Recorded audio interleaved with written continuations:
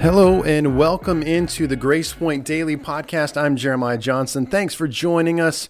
As always, the episodes keep rolling along, so please like, share, do all those things. We hope that you will get more people connected to the Grace Point Daily Podcast. We exist to bring you daily encouragement for your daily walk with Christ, and once a week we do a verse by verse with Rick Maynard. Here he is. Here I am. Rick, we're going to finish up 2 Samuel. We've been in that book. Something new today. Then we'll transition into 1 Kings. So for those of you that have been joining us, we've been in 2 Samuel chapter 24, and then we're going to be diving into 1 Kings. So get your Bible out, whatever, or if you're listening, don't do that if you're driving, actually. But let's dive into this book and see where we're going to go next. So take it away, Rick. Okay. We would have finished last time if I'd have realized we were on the last verse. I just wasn't paying attention. But this is following David taking the census, God coming and basically telling David what he's done wrong, why he's done it, and David's sorrow over what he's done. So in verse 25, this is the very last verse, says, David built an altar to the Lord there and sacrificed burnt offerings and fellowship offerings. Then the Lord answered his prayer in behalf of the land, and the plague on Israel was stopped. So the burnt offerings are for sins committed. The peace offerings are to give thanks. So both types of altar. We talked about building altars. You talked about this story just the other night in church. So yep. We're kind of right there. And this is not just for David. David is not just saying, sorry, Lord, for what I did, but these offerings can be offered on behalf of the people. This is Old Testament. I know people are responsible for themselves, but they lived in a time when you could offer a sacrifice, and that sacrifice could be on behalf of other people. So anyway, we're going to move on into 1 Kings. I debated on whether to just change totally and go someplace else, but this actually, the first part of this is the story of David's end times, his last days, and the transfer of leadership. But just a couple of things about kings in general. And you've mentioned this, and we've mentioned it before in class, but the Bible was not written chronologically. The Bible wasn't written with verses and chapters and books. And so 1st and 2nd Kings were originally one book. They believe Jeremiah was the author. Praise God. Sometimes we don't think about, Jeremiah. Sorry, you're quicker than I am there. So, but anyway, we don't think sometimes about that. But we don't think about who the authors of these books are. Ezra wrote a lot of Samuel. And we hear these other guys' names at different places, and we don't realize what all they did, what all books that they actually wrote. And it's kind of interesting that Jeremiah uses throughout Kings, and I'm just this is just a little overview of the books, but he uses outside sources. And there are several places in the Word where guys wrote, and they would reference something. Most of the time we don't even look at that, but they would reference outside sources. And I think I told the story one time here of doing the production where Peter was crucified upside down, and somebody came to me and said, where's that in the Bible? And I said, well, it's not in the Bible, it's historical fact. Oh, well, I didn't think so. He turned around and walked away. And so just because something's not in the Bible doesn't mean that there can't be historical facts and historical biblical facts. And so when you read through, and I'm not giving all the references for these, but he refers to the Acts of Solomon. In other words, it's a book called the Acts of Solomon. He refers to the Chronicles of the Kings of Judah, and he refers to the Chronicles of the Kings of Israel. And so that must be God calling us right now. He's correcting us. Lord, you can just listen to it on any platform, Apple Podcasts, Google, Spotify, Stitcher. You don't need to call me about it. Okay, all right.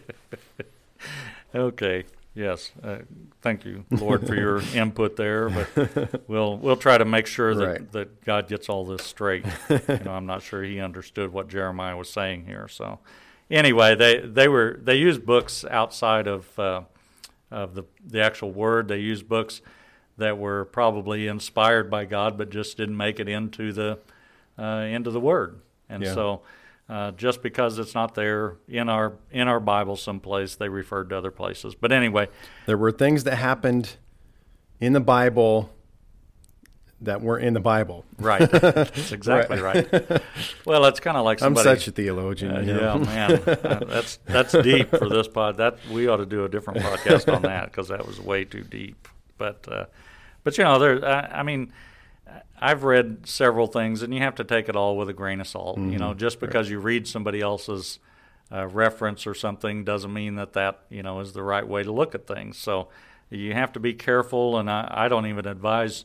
And I'm not a Bible scholar by any means, but I don't advise new Christians to go read all these outside references, and it causes confusion. They don't know how to sort it out. And so I don't even talk about that. Most of the time this class is for people who are a little more grounded, where they don't just pick up on everything that you say and take it to be the gospel truth. And I'm very careful to say in my class when I teach, I'm very careful to say, this is not in the Word. This is somebody's opinion, to make sure that they understand that. So, and the other thing, I mean, these books, the two books cover a period of 400 years. Wow. And so, when you read this, it just seems like they did this, and then the next day they did this, and the next day they did this. But when you think about 400 years, there are a lot of unsaid things in the Word. And so one of the interesting things, too, is that, in the New Testament we read about the Samaritans and the Jews and how they didn't get along, but we never really reference why they originally didn't get along. They just didn't intermarry. It talks about, Jesus with the Samaritan woman, and why are you talking to me, being a Samaritan? But the origin of the Samaritans comes clear back to 2 Kings, the 17th chapter of 2 Kings. Wow. Starts the squabble, if you would, between the Samaritans and the Jews. So, we'll come to that as slow as we are on the podcast. It may be a year before we get to 17 chapters, but anyway, that's just part of the overall look in this book. From the time Samuel anointed David, or anointed King Saul, there's only 3 kings that ruled over all of the Jewish people at one time. So when they started all these, the kings and the different ones that would take their own initiative to become king, it just split people. It's a little bit like today. I guess you could call it the Democrats and Republicans back then. And the only difference they would have a president for the Republicans and a president for the Democrats, and you talk about a mess. We would have a mess if it was that way today, but it was a mess then. Right. There's a couple of things I read as I was looking at this, and I am a numbers guy. I love, percentages. I love, the top 10 list and those kind of things, but I don't take everything. But with the Jewish people, letters have numerical values, and so one of the things it talks about that the kings, it says they are all kings of righteousness. And this, I don't have the reference here, but that's out of the Kings when it's talking about Saul and David and Solomon, that their rule was 100 years. And when it says they are kings of righteousness, the word king has a numerical value of 100. So, sometimes I think, God, when he did some of these things, I think he put it together just for interesting discovery. It has nothing to do with my salvation or... See who's paying attention here. Yeah, right. Yeah, we'll see if they can figure this out someday. And then the kings of Judah, it says, there's a scripture that says, the eyes of God are all over, observing wicked and good. And the wicked and good has a numerical value, those words, of 393. 393 years. Judah lasted 393 years till it was destroyed by Nebuchadnezzar. So, some of these things, it's just interesting. I don't get into numbers because, again, you can start making something out of nothing if you're not careful. Just trying to make it, interesting. The word's interesting in itself. You don't have to try to pull in all kinds of outside things to make the word mean something. So I could use this one on my daughters who don't like math. I could say, see, God likes math. He's really into math. yeah, See? I mean, look what he did.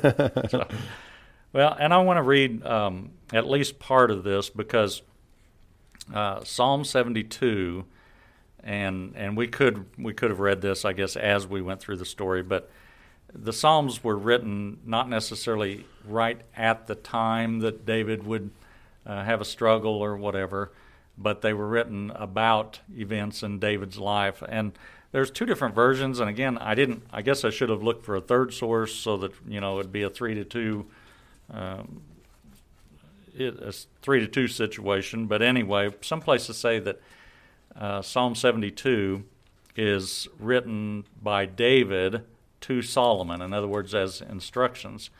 And then if you read the footnote in my Bible, it says that that this was a prayer of Solomon as he was taking office. So either way, I think, just reading it and looking at it, I think it's more about David when he begins to give Solomon instructions. And it says, Psalm 72, "Endow the king with your justice, O God, the royal son with your righteousness. He will judge your people in righteousness, your afflicted ones with justice. The mountains will bring prosperity to the people, the hills the fruit of righteousness. He will defend the afflicted among the people and save the children of the needy. He will crush the oppressor. He will endure as long as the sun, as long as the moon, through all generations. He will be like rain falling on a mown field, like showers watering the earth. In his day the righteous will flourish. Prosperity will abound till the moon is no more. He will rule from sea to sea and from river to the ends of the earth. The desert tribes will bow before him, and his enemies will lick the dust. The kings of Tarshish and of distant shores will bring tribute to him. The kings of Sheba and Seba will present him gifts. All kings will bow down to him, and all nations will serve him. For he will deliver the needy who cry out, the afflicted who have no one to help. He will take pity on the weak and the needy and save the needy from death. He will rescue them from oppression and violence, for precious is their blood in his sight. Long may he live. May gold from Sheba be given him. May people ever pray for him and bless him all day long. Let grain abound throughout the land. On the tops of the hills may it sway. Let its fruit flourish like Lebanon. Let it thrive like the grass of the field. May his name endure forever. May it continue as long as the sun. All nations will be blessed through him, and they will call him blessed. Praise be to the Lord God, the God of Israel, who alone does marvelous deeds. Praise be to his glorious name forever. May the whole earth be filled with his glory. Amen and amen. This concludes the prayers of David, of Jesse. And so, Amen. Like I say, one place says one thing, one says something else, but it's great instruction. It's great to pray a blessing over the person that's taking your place. Sometimes with kings, presidents, pastors, whoever it is, sometimes the transition of power is not a great thing. There's hard feelings. There's somebody coming along that you feel like is not going to do as well as you did.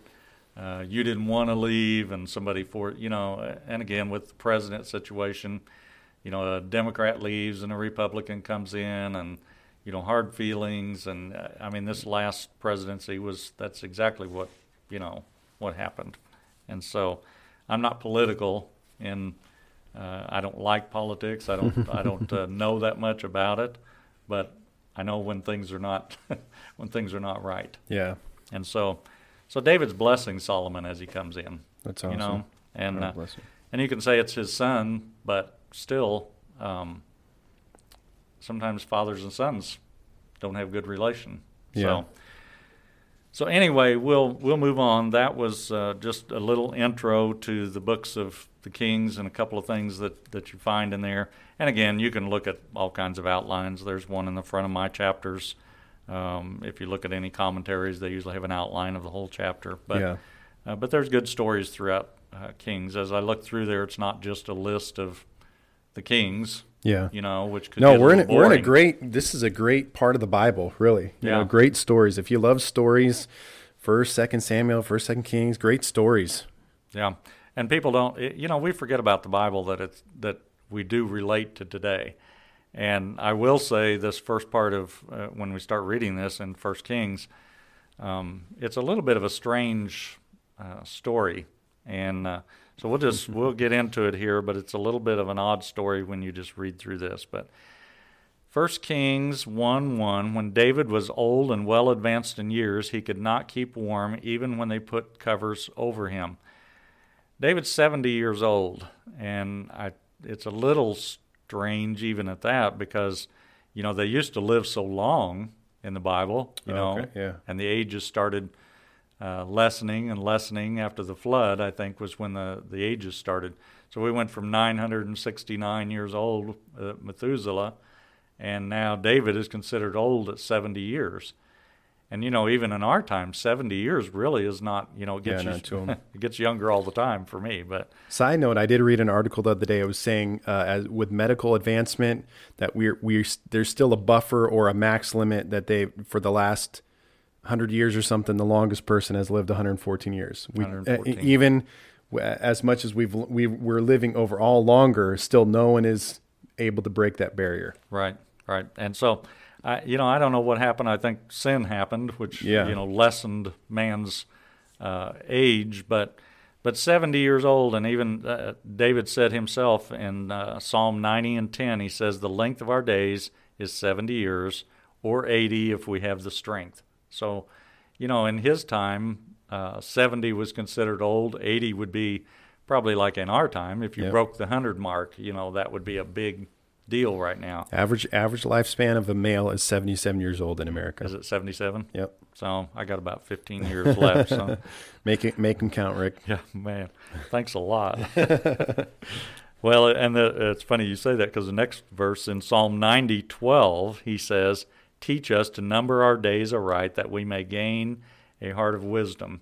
In other words, make the most of your years. Yeah. And I think, if we could realize that when we were young, that the days were counting down. But, when you're young, you just think you're going to live forever. I mean, you're not thinking about death, at least from old age. You realize that something could happen, accidents.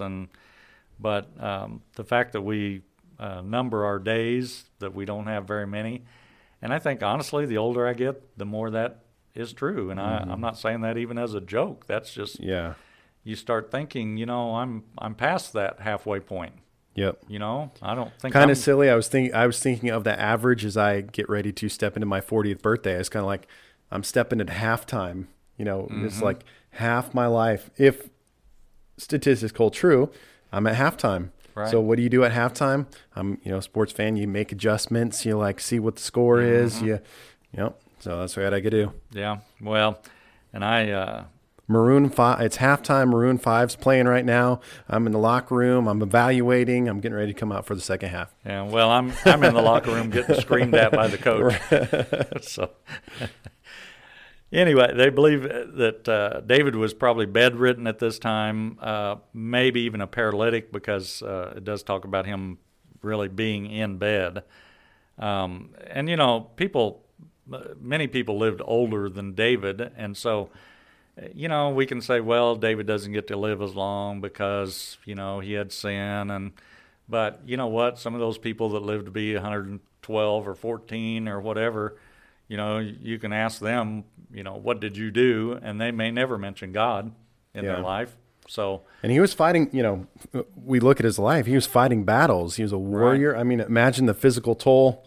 Again, I try and parallel these newer things that are applicable to my time. Mm-hmm. A fighter, right? An MMA fighter, a UFC fighter. Right. A lot of these guys don't last long because they took such a pounding in the prime of their life. And David had to have really had a lot of battles, a lot of physicality in those younger years of his life.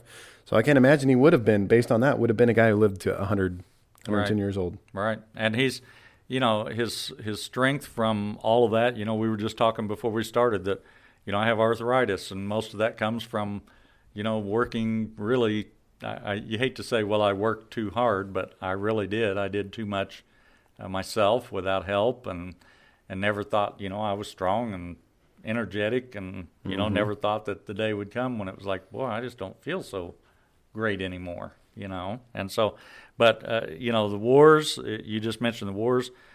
He had sorrow in his family. Yeah. He had trouble in his family, and we know that stress, can cause your health to not be good. So he had sorrow in his family and friends, and he had sorrow from enemies coming against him. And I don't know how. It'd be interesting to look at a study about how long pastors live. Yeah. Because of the I saw one the other day of presidents that they show a president when they first step in office, and then 8 years after the aging show like how older they get, just in the context of that 4 to 8 years, right? Because of the the stress and mental and I was even talking about that today with someone else we were talking about lifespans with doctors in terms of evaluating medical people, diseases, etc. And doctors aren't any smarter than we are in terms of like, well, they got a month to live. They got 6. They do not know that, Right. And one thing they cannot calculate is the mental and the spiritual aspect of a person's life. Right. They can't calculate that. So what I was saying is, some people, there's a will to live that they cannot factor in there. Some people, just out of sheer will, mental, they hang on for 3, 4, 5, 6 months, a year. And then there's some people, and we're talking about this in a beautiful spiritual sense. There's some people that they say, you know what? I know who my maker is. I know I'm ready to go. And those people probably die sooner or faster or whatever because they have mentally and spiritually resolved to the reality. Right. And it's like, now they're telling the physical, okay, I'm ready. I said years ago when I worked on the ambulance service and would go to the nursing home, and everybody, I'd say 99% of the population, don't ever put me in a nursing home. I don't ever want to go to a nursing home, But I looked at some of those people out there and I thought, this is probably for a lot of them best life they've ever had.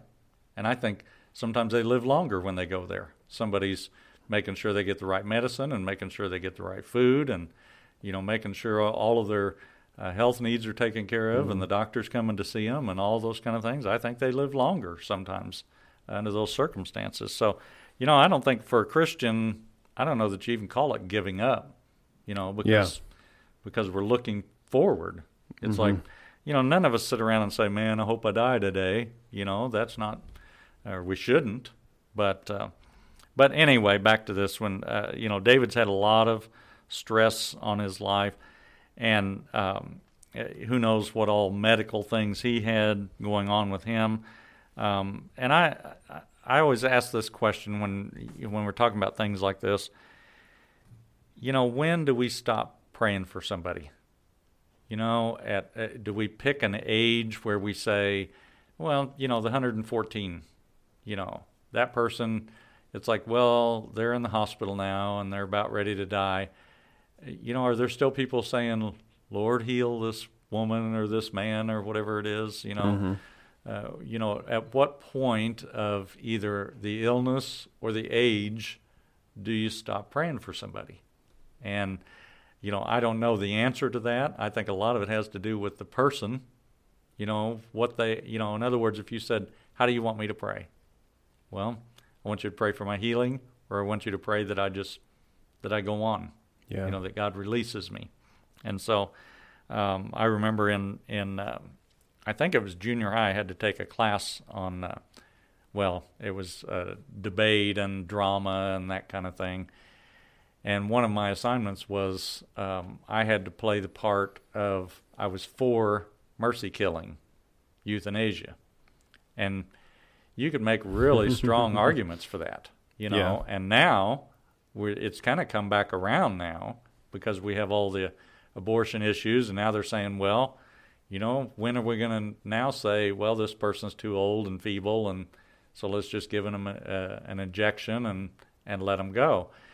We already practice that to a certain extent because we stop feeding or we stop medicine or, and let someone go on. But anyway, just, again, you could take any one of those topics and run with it and make a whole other podcast out of that. So we'll move. Probably about 10 years from now, Rick. So 10 years? Okay, thank you.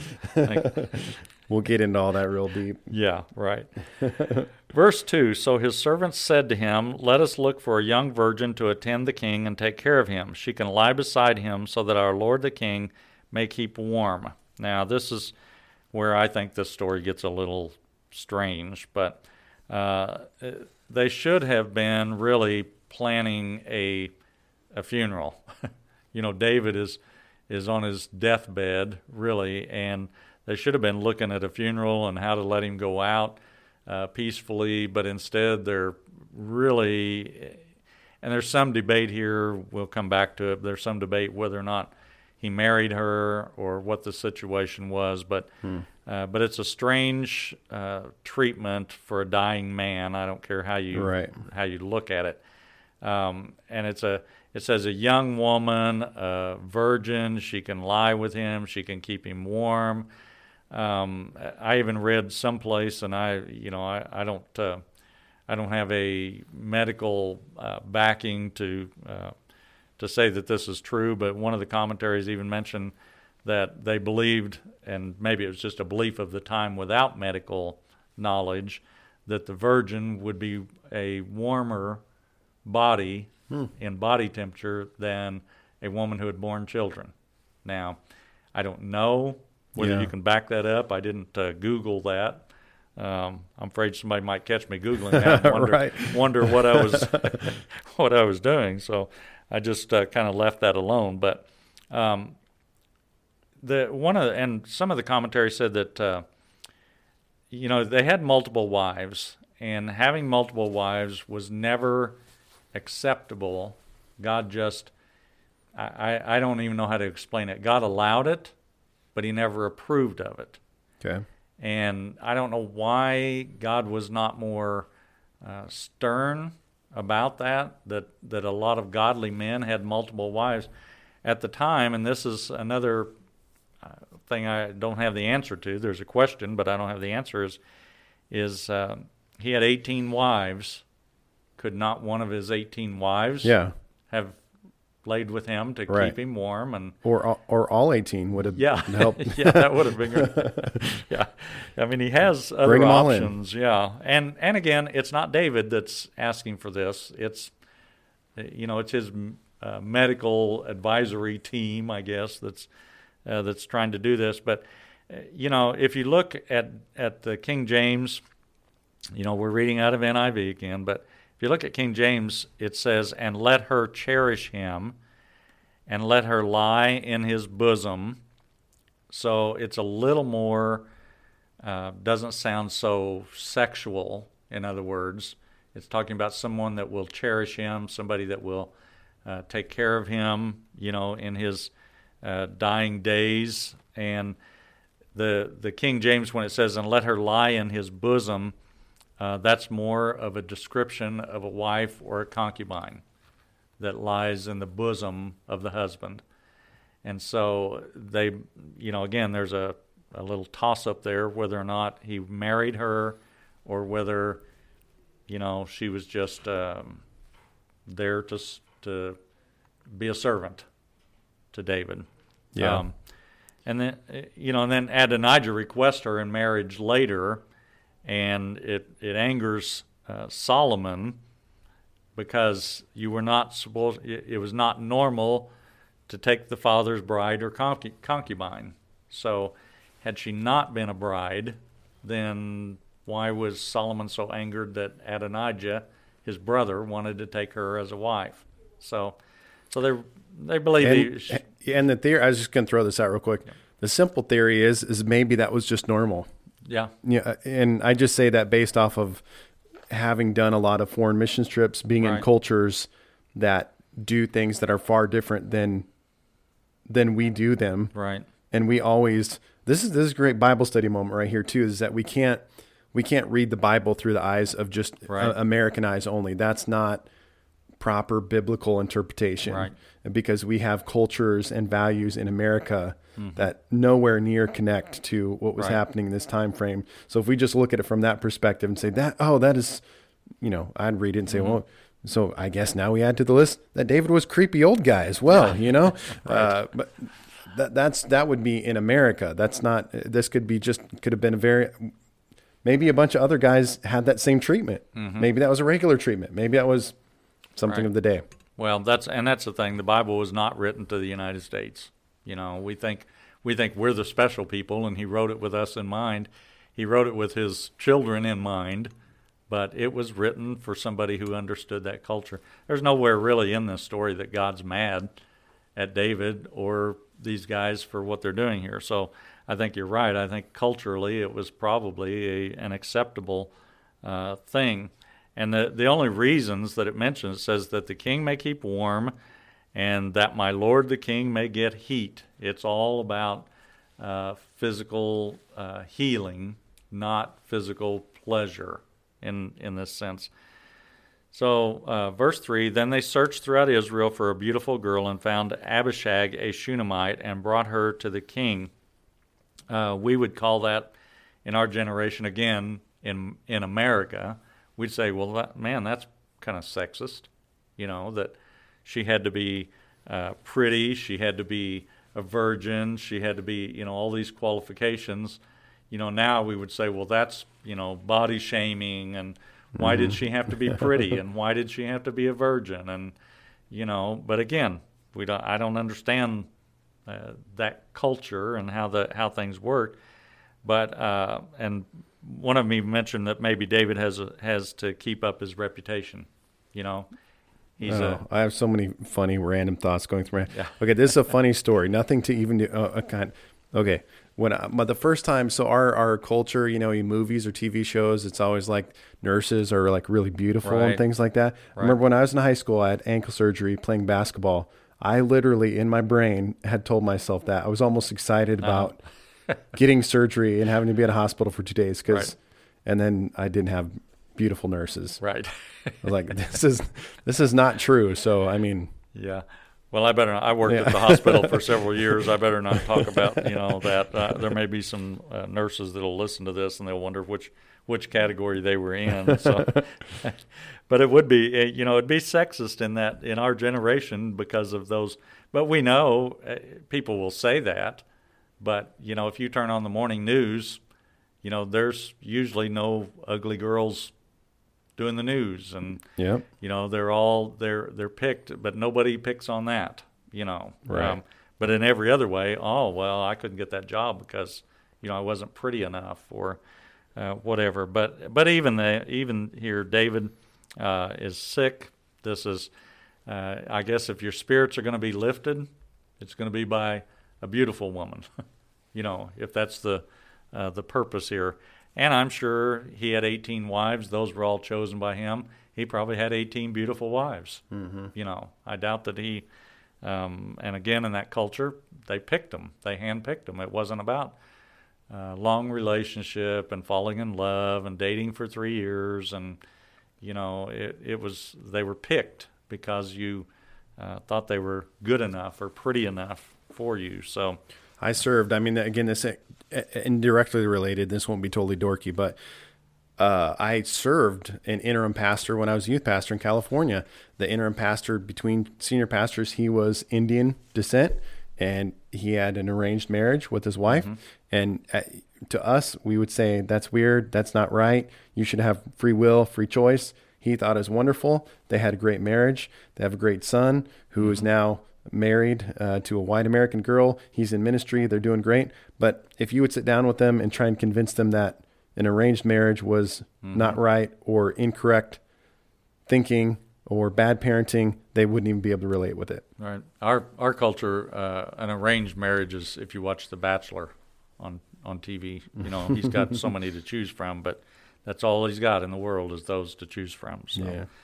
Where are we on time? Yeah, let's get to a stopping spot. One more verse, or however you feel want to wrap it up there. Verse, where are we at?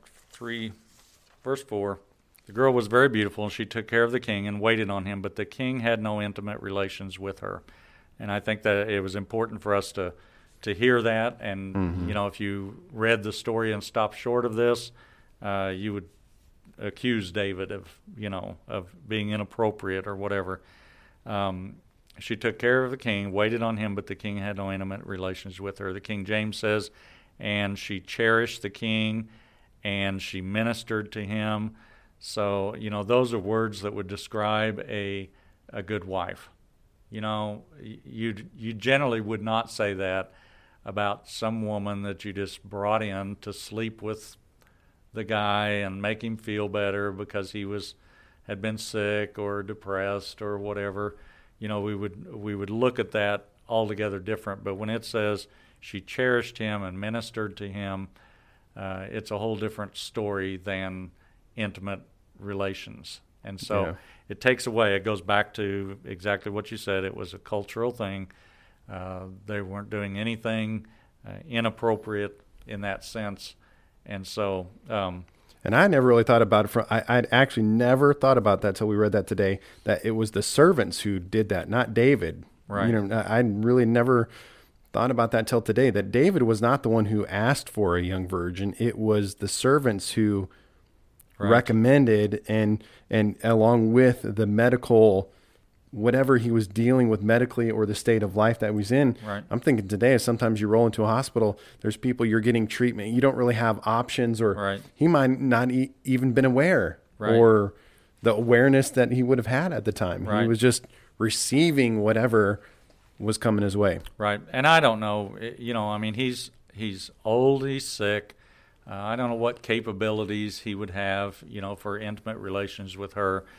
But there's one thing, again, this goes back to the Jewish culture, and it has to do with repentance. And somebody mentioned this someplace that I was reading, just giving a little bit of an illustration, was with repentance in the Jewish culture, you are never truly repentant until you are faced with the same sin a second time and you refuse. And so they related this to David and Bathsheba, that in David and Bathsheba's time, he gave in to the temptation and slept with her. Of course, we know that whole story. But anyway, he gave in to that with Bathsheba. And we know that David was sorrowful over what he did. And they use that here to say maybe this was a second opportunity and he was truly repentant because he refused it this time. Yeah. He said no. And again, we don't know. We're not putting words in David's mouth. But it is an interesting concept on forgiveness and repentance, that you're never truly repentant, or God wouldn't see you as repentant until you had the second opportunity to repeat that sin, and you didn't repeat it, then you're truly repentant. Yeah. So. Well, we're in 1 Kings chapter 1. Why don't you start reading it? Get involved in the story. There's some great things that are going to be coming up. Obviously, we're going through this. We're trying to pull out truths and thoughts and walk through it in a little bit more in-depth way, but we hope that you're encouraged. Thanks for joining us on this verse-by-verse edition of the Grace Point Daily Podcast. We'll talk to you next time.